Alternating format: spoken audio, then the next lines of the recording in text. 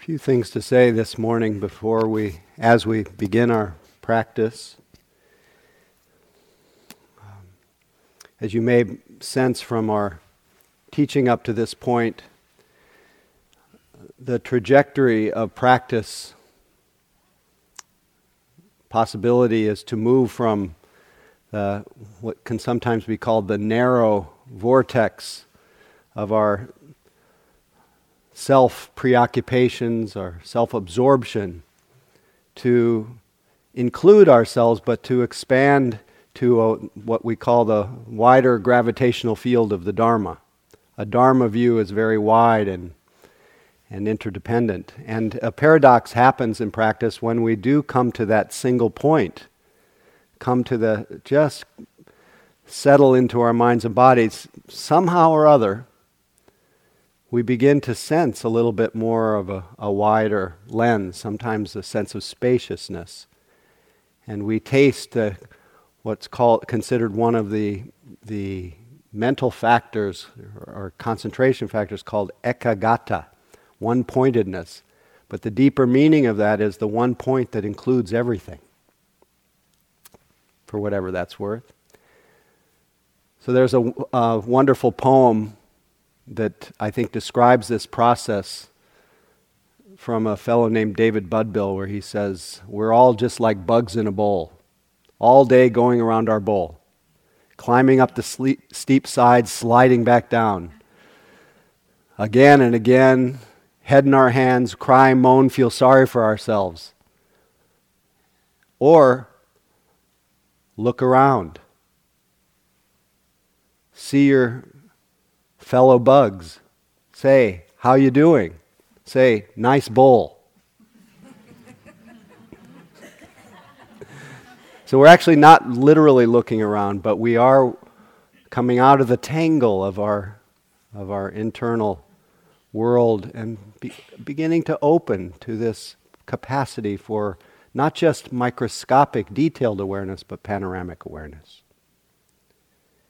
As one teacher says, the purpose of meditation is to reawaken in us the sky-like nature of our mind and to reintroduce ourselves to what we really are. This immovable, open, sky-like aware presence that underlies the whole of life and death.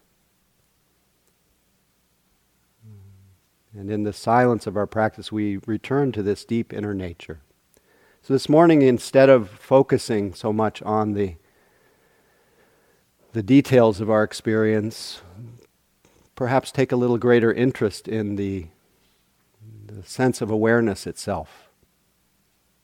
So for this particular practice, even though we'll use the different experiences that we've been noticing just to help wake our mind up, we're beginning to expand. So find a comfortable posture, one that you can remain relatively still.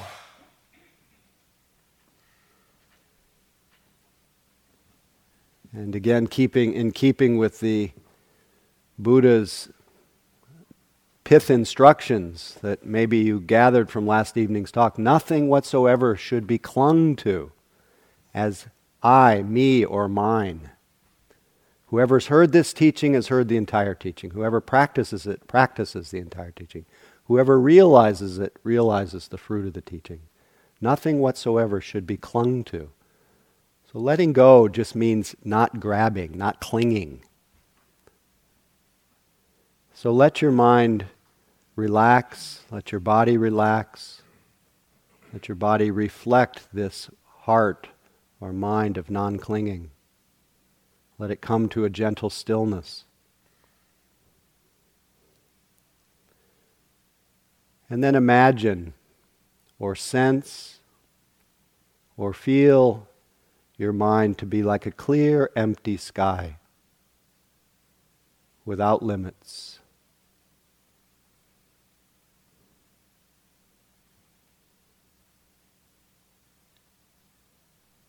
And begin by being aware of the different sounds that appear and disappear within this sky-like nature.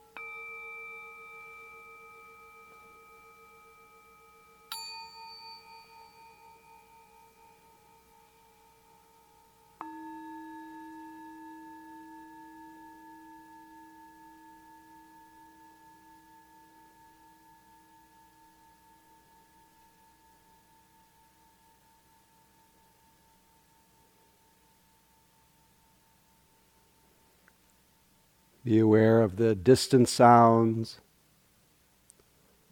the sounds in this room, the sound of my voice, the sound of silence.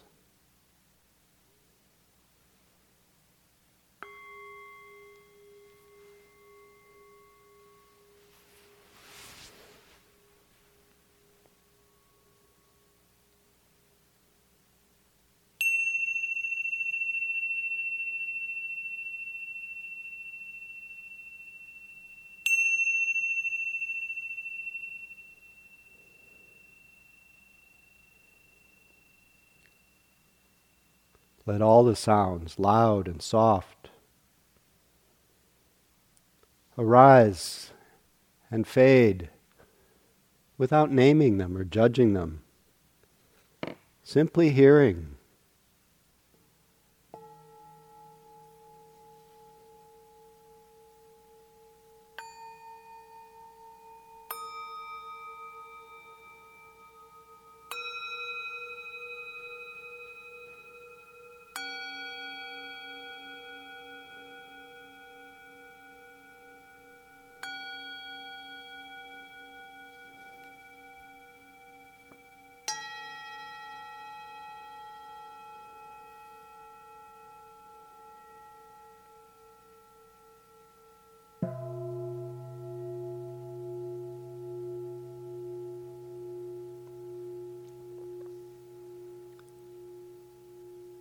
Sounds come and go.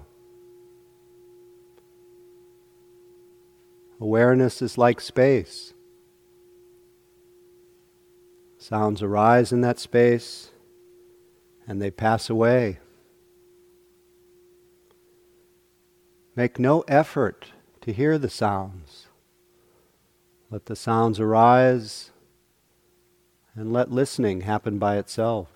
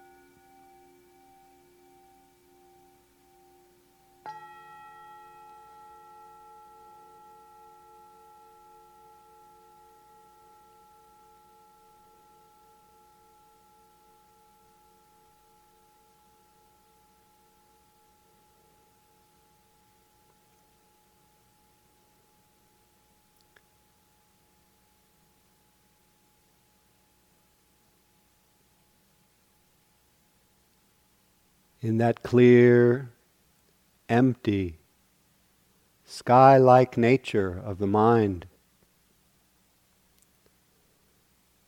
again become aware of physical sensations, like points of feeling, stars flickering in an evening sky.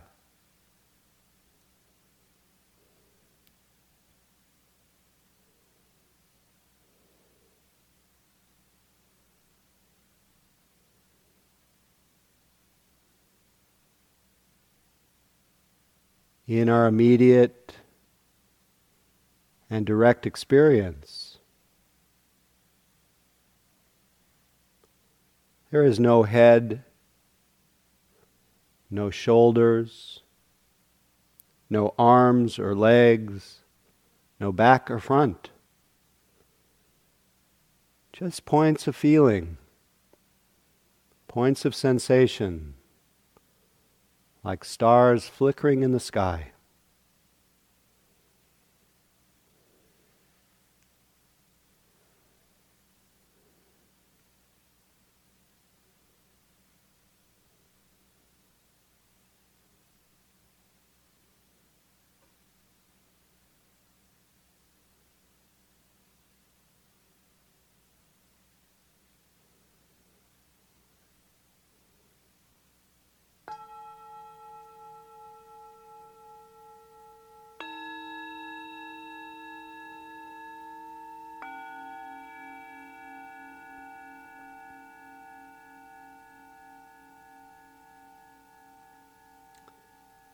sounds, sensations.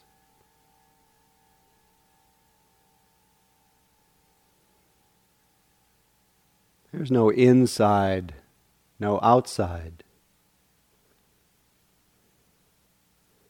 Just these appearances, these happenings, rising, flickering, fading. In this clear, sky-like nature of the mind.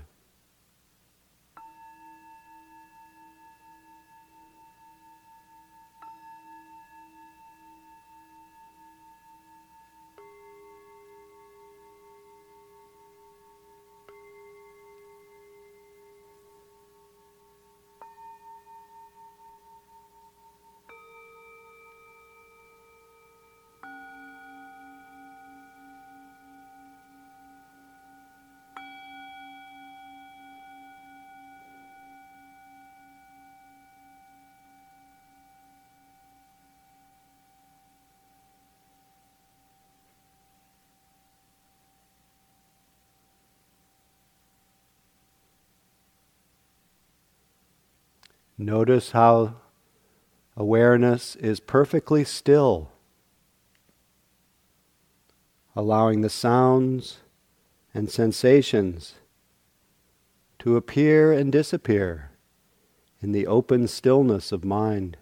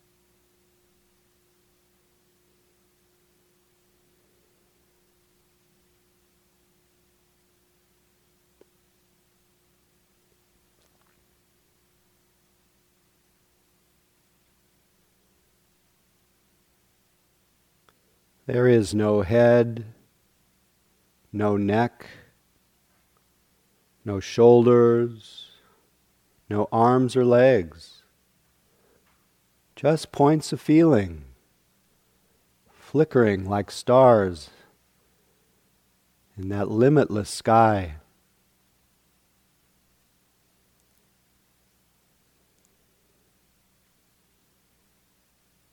Reflected beautifully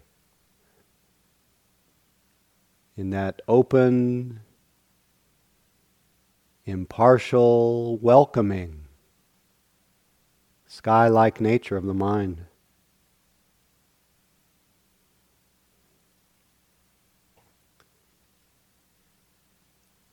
Remaining perfectly still.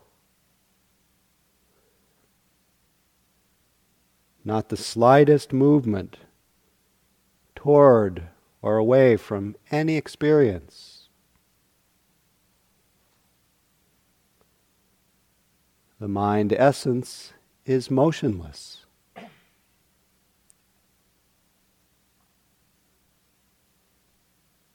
Clear, sky-like nature of the mind.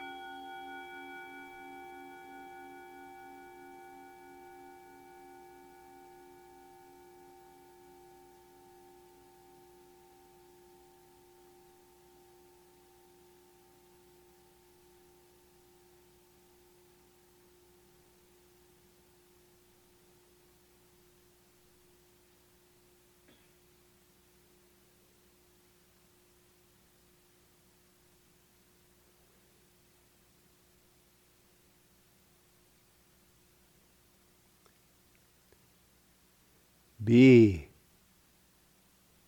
aware of thoughts and images.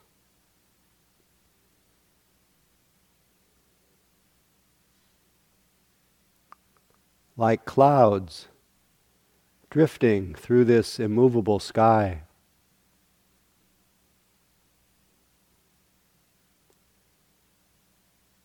Thoughts like clouds have no roots, no home. Sometimes described like a footprint of a bird in emptiness. Appearing, vanishing.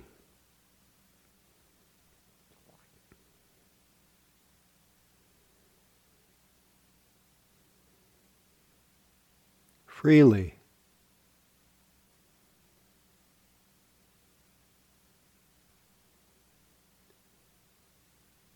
In that free, sky-like nature of the mind.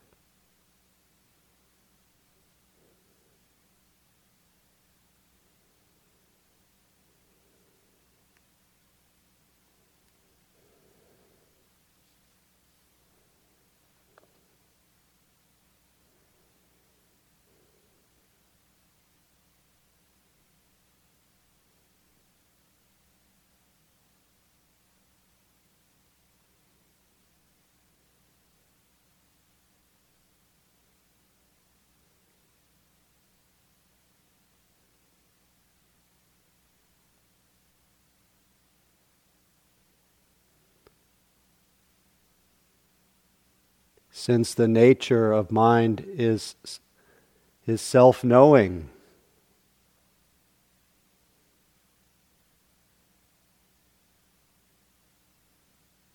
notice how it is soft, steady, perfectly still, not reaching for or pushing away any experience. Allowing the sounds,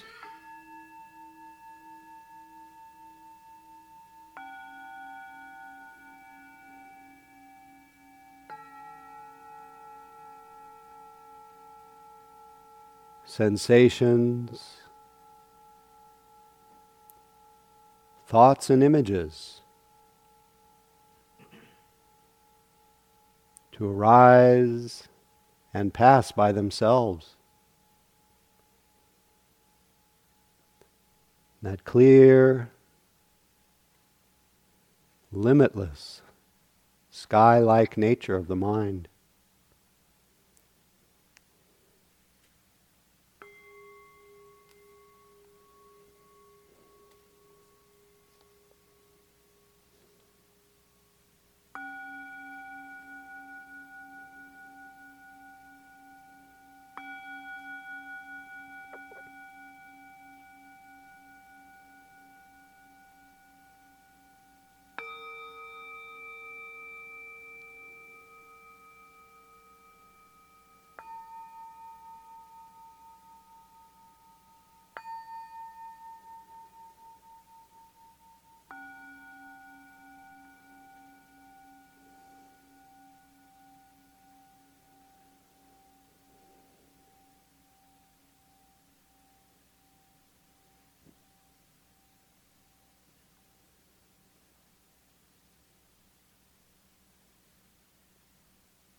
No inside, no outside.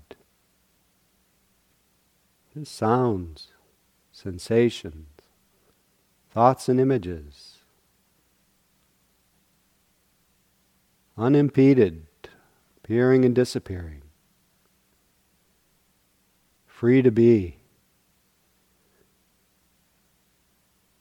That clear, sky-like nature of the mind.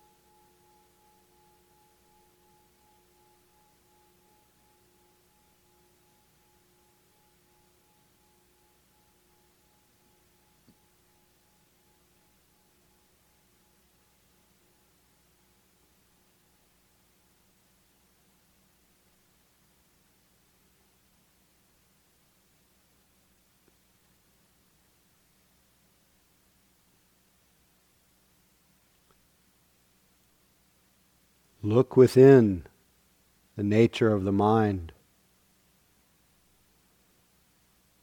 It's clear.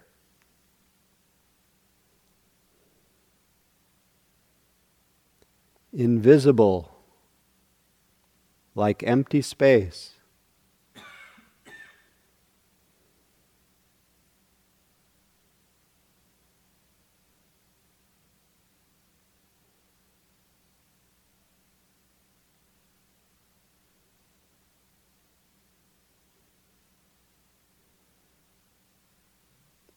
Look within your own mind.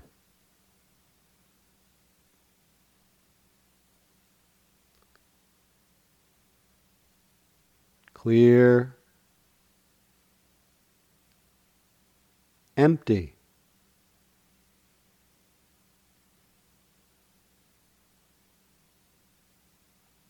Not made of anything.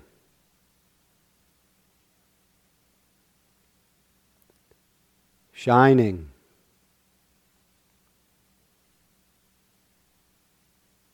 Impartially welcoming all things, but not limited by them.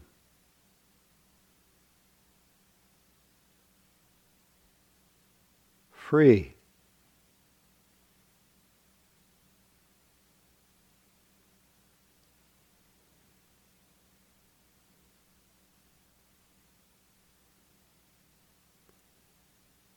Deathless. Unconditioned. Home.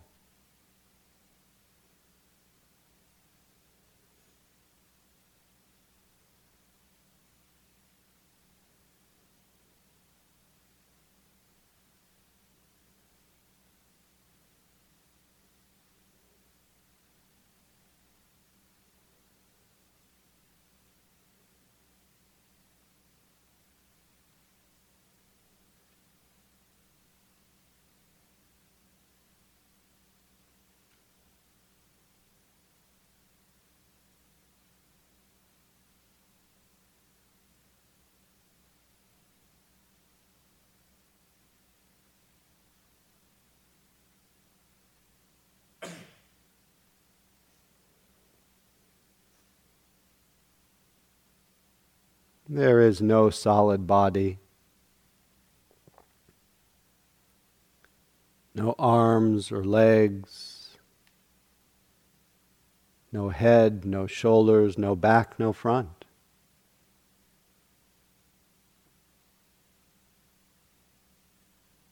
Just points of feeling, points of sensation, like stars flickering freely in an evening sky.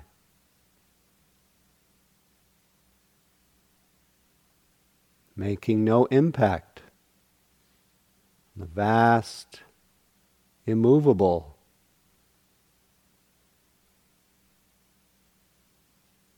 welcoming, sky-like nature of the mind. No inside, no outside.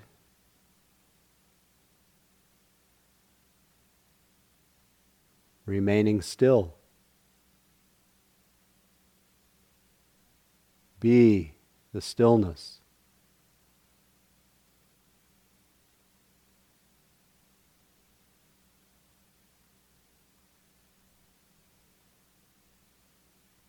Vast, empty, limitless nature of the mind.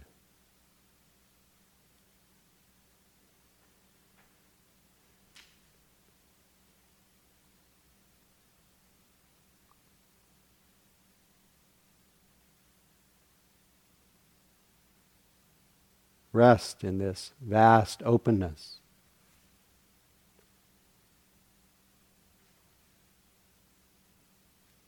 Rest in this natural great peace.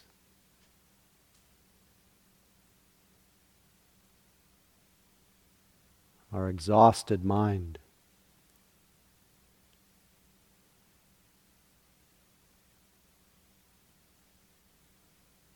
rest.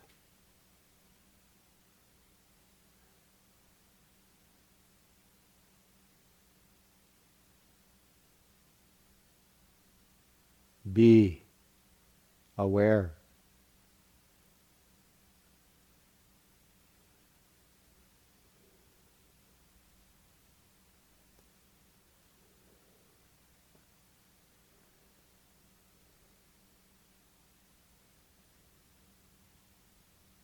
Look within the nature of the mind.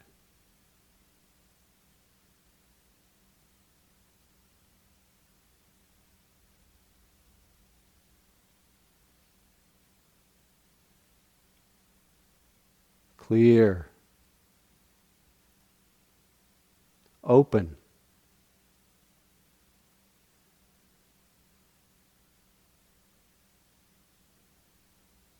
not made of anything, unconstructed,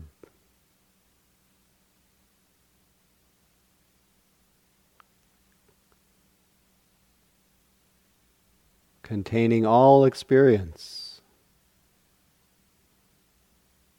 but not limited or bound by it.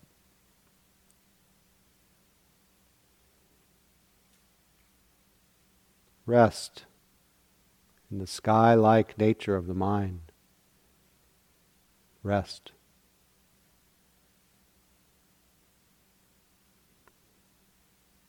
Be free.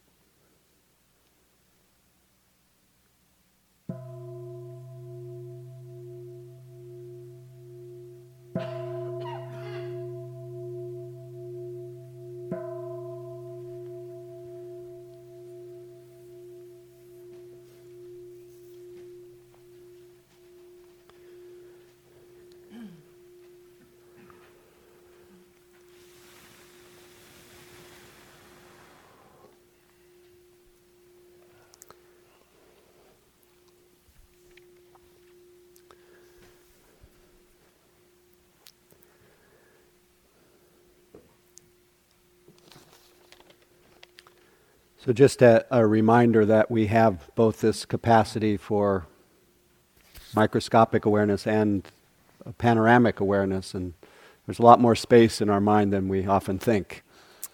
And yet, and we use, in this exercise, we use the sky as a metaphor, but I always like to remind everyone that the mind is not the sky. Sky is not the sky.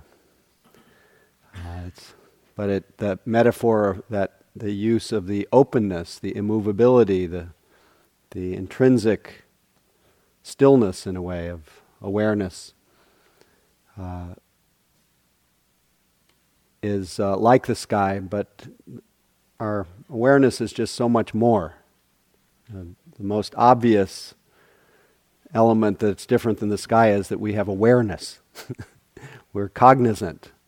And because we're cognizant, we things are reflected. We actually know things, and because we're cognizant and we know things, we are responsive. And so all the heart qualities flow from awareness. So we're so much juicier than just the sky, but it is a useful metaphor and so feel free to use that. There are many other metaphors, and I brought a little list. Another one that can be used is pervasive like the earth, or unshakable like a mountain, shining like a flame, lucid like a crystal. So use whatever metaphor is useful, but these, as all metaphors, all language just approximates. Most important is the direct perception. So enjoy. Any questions this morning about your practice? Anything that's been said up to this point? Especially your practice, please. Is mindfulness the opposite of absent-mindedness? Or can it be? Is mindfulness the ultimate absent-mindedness? The opposite of absent-mindedness? Oh, yes. Could you tell me more about your question so that I don't just give a glib answer? Trying to figure out the mindfulness, you're kind of bringing your thoughts, centering yourself. And absent-mindedness is, not focusing on what you're doing. Yes. And, you're absent-minded. Yes. And so is mindfulness kind of related to that? Yes, we basically we either know what's going on or we don't. When we don't know what's going on, we call that absent-mindedness. When we know what's going on and we're clearly comprehending it in real time, that's mindfulness. So yes, opposite. Please. You live into this way. How do you make decisions? If you live into this way of openness, And resting in awareness. recognizing everything that arises as temporal or fleeting, whether it be a decision about what to eat for dinner or, what to do. Yes, it's a great question. How can one live like this? Now, if you were to think of, spending all day just noticing points of feeling and stars in the sky, it actually seems like you wouldn't be able to make any decisions.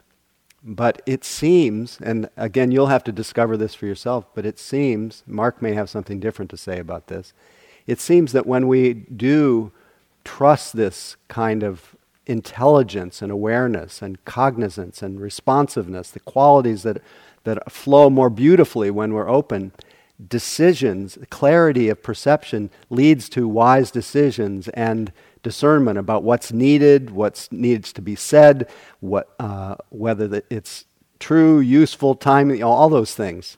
What to eat, what not to eat. We care for ourselves better. We function 200% better when we have the accompaniment of being conscious. And so when you say, how do you make decisions?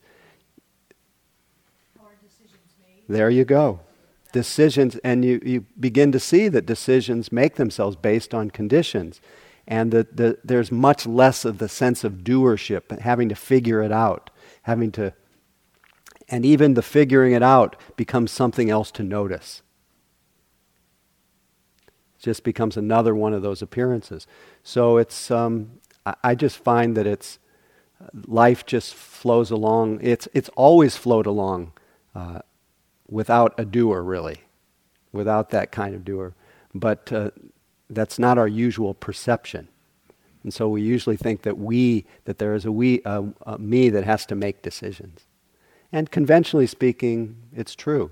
And conventionally speaking, you couldn't even experience this openness if it wasn't for your individuality, and your unique circumstances, your unique body and mind, stream of consciousness. So there's all these paradoxes that you have to be yourself in order to make decisions. Please. I want to follow up on the absent-minded question, because I think we often think of creative types as often coming up with our best ideas when we're being absent-minded. We think of, you think about a problem that comes back to you in the shower. And I know both of you are writers, so I'm wondering sort of, do you really say, I will write between 10 and 2, and the rest of the time I will ignore any thought? This is... Seriously, I mean, how do you sort of decide which thoughts to entertain, and do you think that it really, I mean, are we mistaken in thinking that's part of the creative process, of being absent-minded and letting things come back? Well, it depends on what you mean by absent-minded, but Mark, I think, will speak to this. I do set my writing time from 7 till 10 in the morning. There's different modes. There's different modes of creativity. There's different modes of generation, writing or whatever your art form is or your work is. And so I think it can be both done in a structured way. I know many great writers who, that's 9 till 12 is their writing time, and that's, and you show up for the muse, as it were, and allow it to come through. But I think what you're really asking about is, which it comes up a lot, which is even if we're always sort of present moment to moment, there can be that sense of doership and a lack of spaciousness and relaxation where the mind just gets to free float and free form, and that's where a lot of, generation comes, or aha moments or moments of inspiration. And the research shows that actually it's helpful to have periods in the day where we do go kind of offline, and we're not not using the word mindfulness, but really just letting the mind free float, daydream a little, because that does allow some creativity to come through. But I think what we're addressing here is that we spend most of our time in that daydream, spaced out mode, and which is not so helpful if that's our default setting. So, what we're stressing is the value of being present as much as one can, and at the same time, whether it's problem solving or, creativity, there's definitely value to having times where you just, you're taking a walk, or you're floating in the bath, or you're sailing, as Einstein used to do and have some of his greatest insights when he was sailing. There's definitely an importance for having some ease in the mind that's not so much doing. That's right.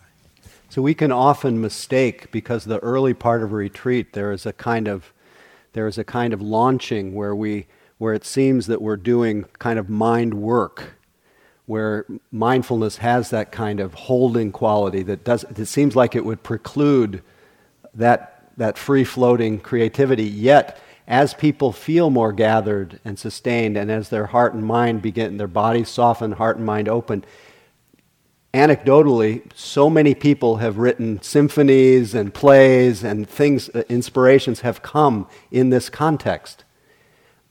Partly because mindfulness, when it is developed, it's very relaxed. It is very open.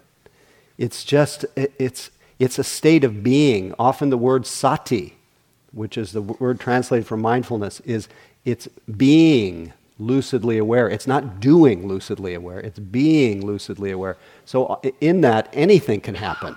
And maybe it's not exactly like daydreaming, but many of the same kinds of epiphanies and inspirations can come out of that, as they do.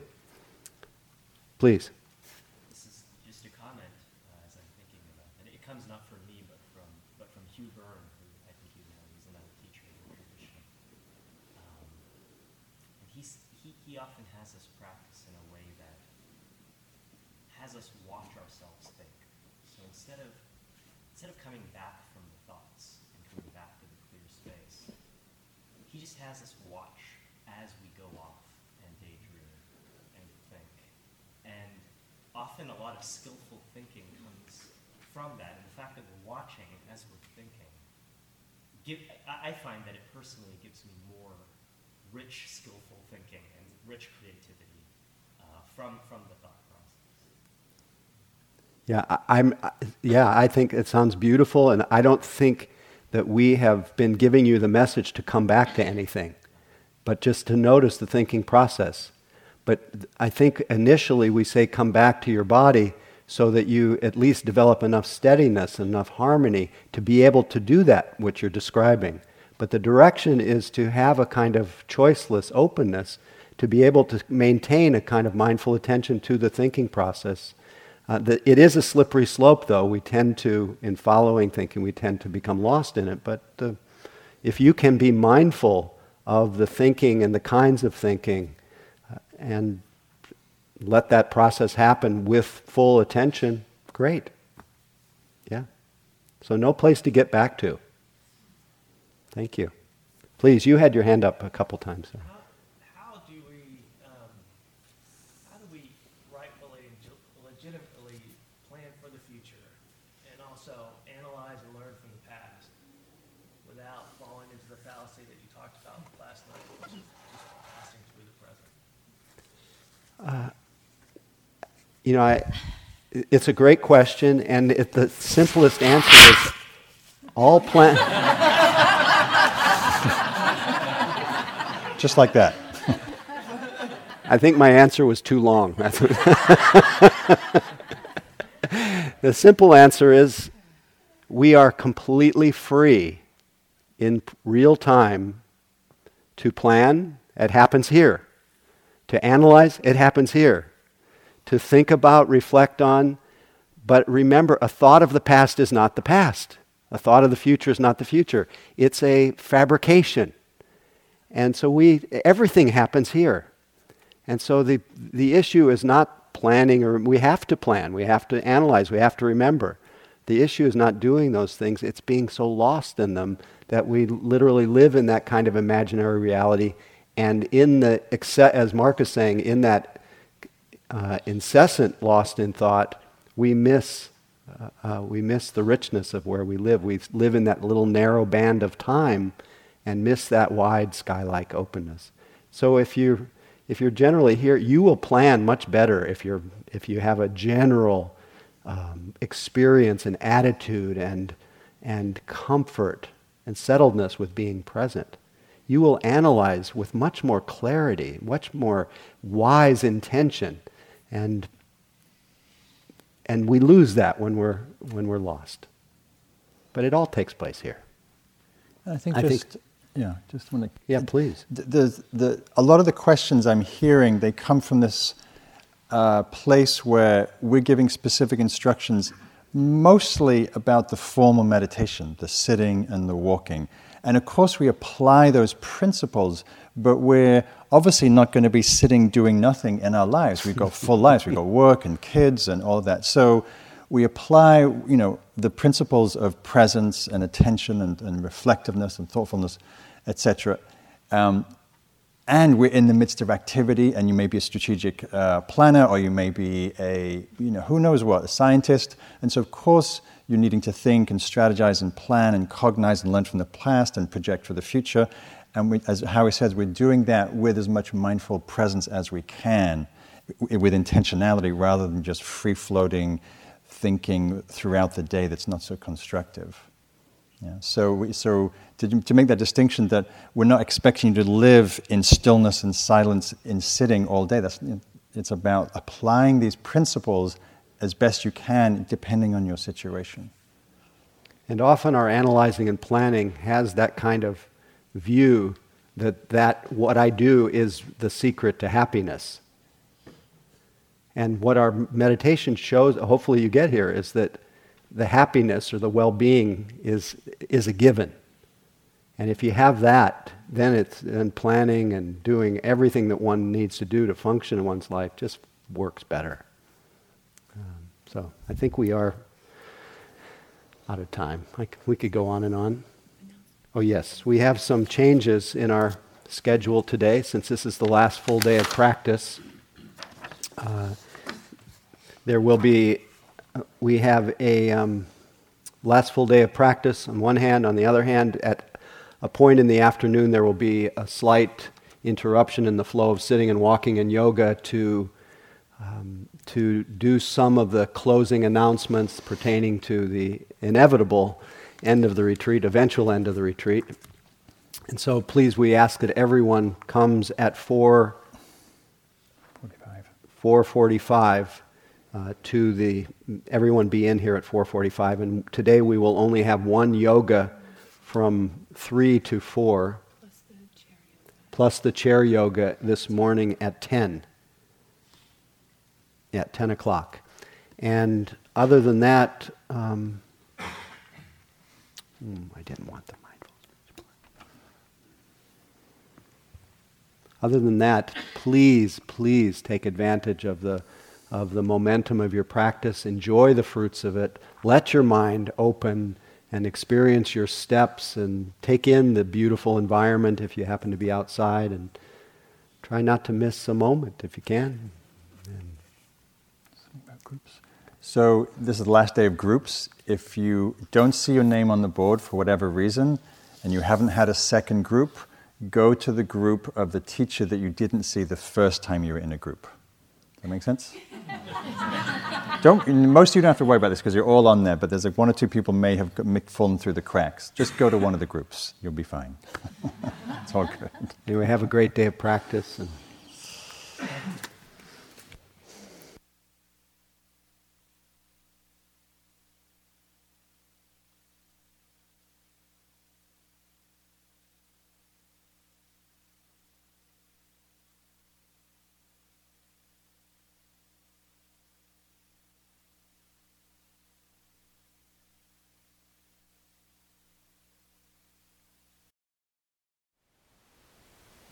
Thank you for listening.